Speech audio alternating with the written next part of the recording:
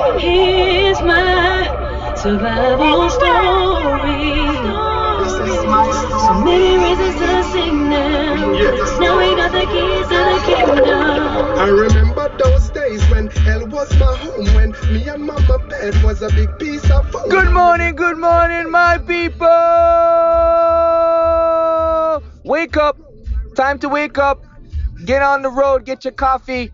Get your nice little espresso shot of Catch a Fire podcast on multiple platforms in multiple countries, multiple states.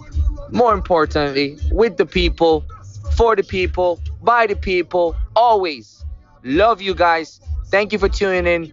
Thank you for giving me the platform to just speak 3 minutes of morning motivation.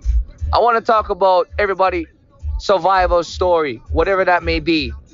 You have to remember, guys, at the end of the day, the most sweetest story that you can tell is one of struggle, redemption, and overcoming. Stories that have none of that ain't that interesting. Stories that have none of that is not that fun of a story to me. I love to hear stories where, man, that guy was almost like completely down on their luck. I mean, I wonder if he's going to be able to make it out alive. Think about the movies. The movies you love the best is the one with the plots and the twists and the turns, and you thought the guy was dead and somehow he came back and the hero wins. That's life. You have to remember that in order to experience the peak, you must have a valley. And the deeper the valley is the bigger the peak. But you have to also understand it's a roller coaster. Take things in stride. Don't freak out.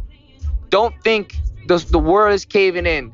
This is just part of your survival story. The story that you will get to tell one day of how you triumphant and overcome and delivered with all the odds against you. You can never strive or rise to greatness unless you have the worst possible adversity.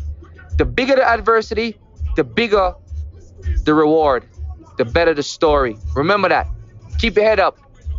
Sometimes you get down on your luck. Keep your head up. It's a part of your story. All right, people. Rise up, wise up, foundation movement up. And